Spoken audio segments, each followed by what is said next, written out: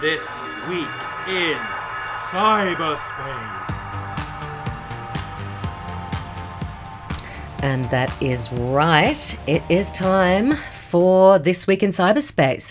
Earlier this year, the United Nations Secretary General Antonio Guterres said that 2023 must be a year of game-changing climate action. He said, we need disruption to end the destruction. No more baby steps, no more excuses, no more greenwashing, no more bottomless greed of the fossil fuel industry and its enablers. Hear, hear, Antonio.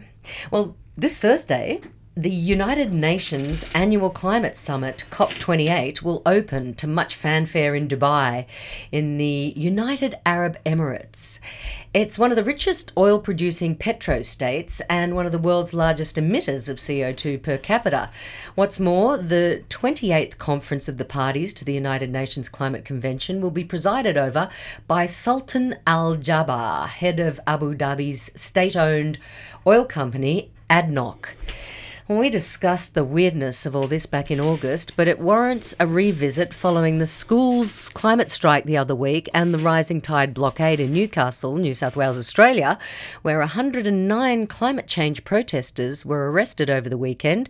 Brett Solomon, protesting is illegal in the United Arab Emirates, but we know that climate activists will be attending and they will be surveilled. Do we know the nature of that surveillance? You know, now as you were introing there, I was just thinking, I sort of had my head in my hands about just the crazy irony that this is the hottest year on record. Yep. Ever. That is the prediction. By the end of this year, it will be the hottest year on record. And yet, the climate conference, which is meant to be, the stock taking from the Paris Agreement, as you recall back in 2015, is being held in the United Arab Emirates, the petro-state, and also, chaired by Sultan Al Jaber, who is the head of the state oil company. Like, what is this? This is greenwashing. I wonder what Antonio's going to say about it. Is he going to be there opening or speaking? I don't know if he himself will be there. I would imagine he would be because he has, made his presidency or his secretary generalship, largely around both climate justice and human rights, which has been good in words. And we know that lots of heads of state will be there. Biden just announced that he won't be there, which is, kind of concerning, of course, because between China and the US, these are the two largest emitters. But the irony is just absurd, and kind of, when we think about all the crises that we've been through this year. Yeah. But the real crises, whether it be Gaza, whether it be Ukraine, whether it be fire ants marching south, fire ants marching south across the border. The real crisis is the climate crisis, and that's why it's so important. You asked about the surveillance issue, and this week in cyberspace, we're talking about that intersection between technology and climate, and the right of activists to be able to protest in an unobstructed manner, and the right of climate advocates to be able to communicate privately without being surveilled. And those are two major risks in the UAE coming from the 30th of November, which is in 2 days' time, all the way to the 12th of December, which is meant to be this great reckoning of our climate crisis. Yeah, so protesters, activists, I should say, have been promised a space at the conference. 400 miles away. 400 miles away, that's right. A place for climate activists to assemble peacefully and make their voices heard in the canyon. Yeah. Hello. Hello. Can you hear us? No World more leaders. Fossil fuels. When you look back at the UAE as what sort of state do we have here, essentially you do have an autocracy, really, where there are rules in place that are designed specifically to keep the government in power. So that means, a limitation on the right to protest, a limitation on freedom of expression, new laws that have been passed, for instance, that are trying now, to basically equate like using a website or other form of electronic communications that might have some call for the overruling or the overturning of the regime will then result in life imprisonment. And we've seen, for example, Ahmed Mansour, who is one of the more famous, unfortunately, activists who've been detained since 2018. I think they call him the last human rights defender in the United Arab Emirates. He was arrested in 2017. Exactly, and he was actually disappeared from 2017 until 2018, and then sentenced to this 10 years of imprisonment. And we know from sources that he's been detained, but also detained in solitary confinement, experienced cruel and inhuman treatment as well. And so when we bring this back to like, how do we get to a point of climate justice? Like, how do we actually get to a point where states, governments, and companies are being forced to, by public opinion and other mechanisms, to transition away from fossil fuels to keep us to 1.5 degrees in terms of temperature rises? How do we do that? We do that because we have an active climate movement. The climate movement requires the ability to be able to protest at the venue. It requires the ability to be able to put out independent research that is not going to put the actual individuals at risk. And so activists are demanding that attendees are allowed to download privacy-respecting international communications applications. Like Signal? On location. Yeah, to ensure that they can use safe, encrypted means of communication. Yeah, and this is just an essential part of a democracy, really, and why it's important when we have, this whole thing about climate change and how do we as a global community respond to the crisis. Like, that requires independence. It requires transparent processes. It requires democratic participation, freedom from surveillance, I would imagine, as well. And freedom from surveillance. And so all of these things that are essential to getting to the climate outcome that we're looking for are really put at risk. And that's why, I think Guterres has been so strong on this. Is like multilateralism, i.e. negotiation between the states, is meant to be the pathway to international action. And at the moment, as we've seen last year, remember, Nell, we talked about COP27 in Egypt. Yep.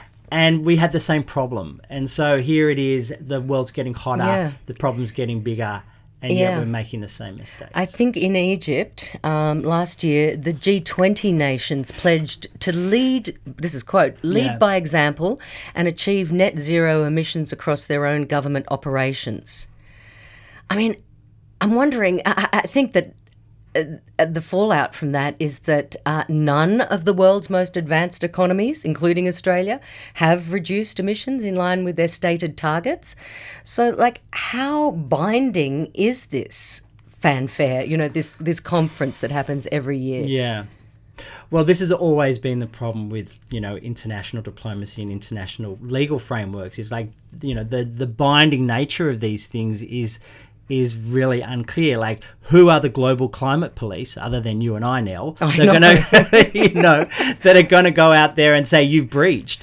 I mean, and we've seen what the climate, organizations are calling for. They want to triple the global renewable energy capacity by 2030. They want there to be a pledge to double the energy efficiency by decade's end. These are things that are required.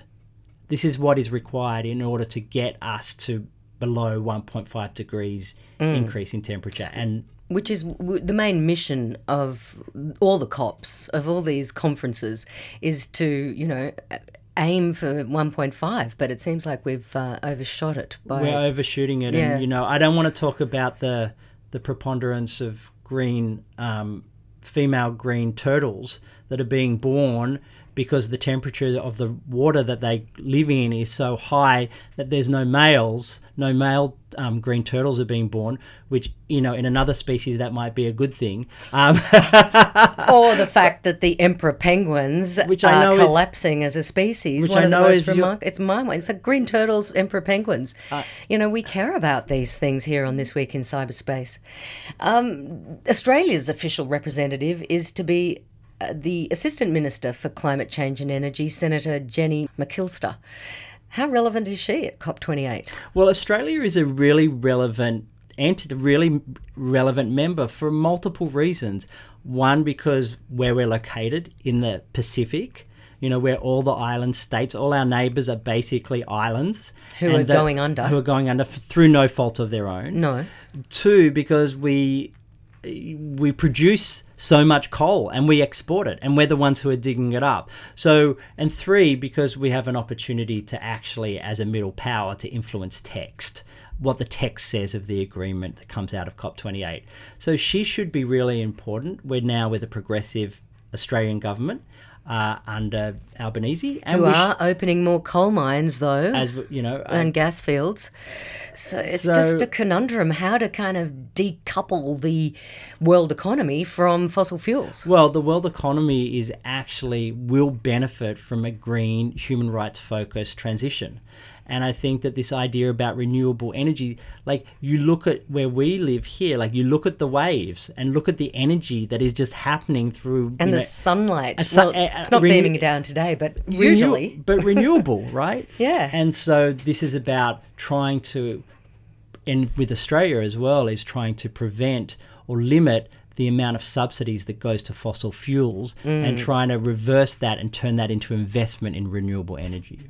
Yes, here. Let's do that. Now, listen, we'll see. We'll have a look at what's going on next week in what happened at COP28.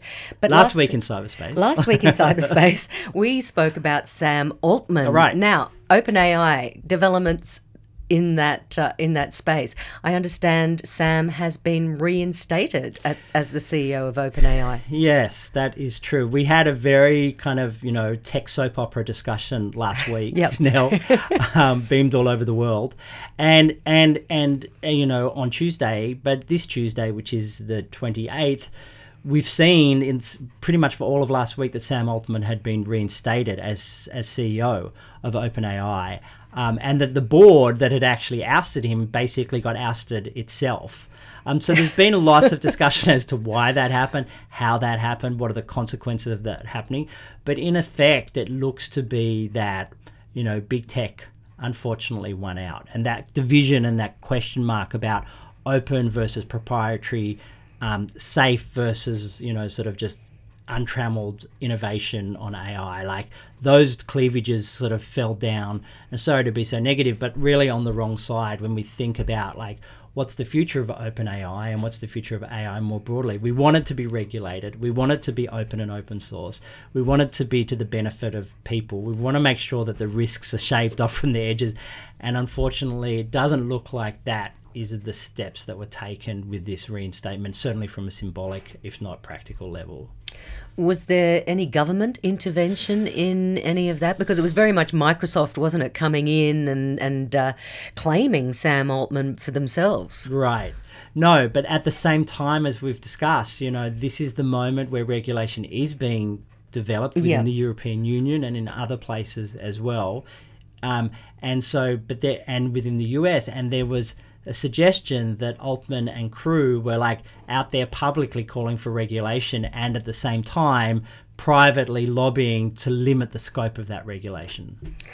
Yeah, it's very confusing, and there's a lot of turncoats out there in the world of AI by the sounds of things. And why it's so important to have a free and open media like we have here, through This Week in Cyberspace and Bay FM, to be able to talk about these things, to be able to shine a light on them, because, you don't get to a human rights respecting AI or a climate justice without having activists, without having free speech, without having a free and independent media and the right to protest. And I think all of those things are really coming to play here. Okay, watch this space. Once again next week we'll be back with more news from cyberspace. Tune in. It's never been more important. There you go. Final word. Thanks, Brett.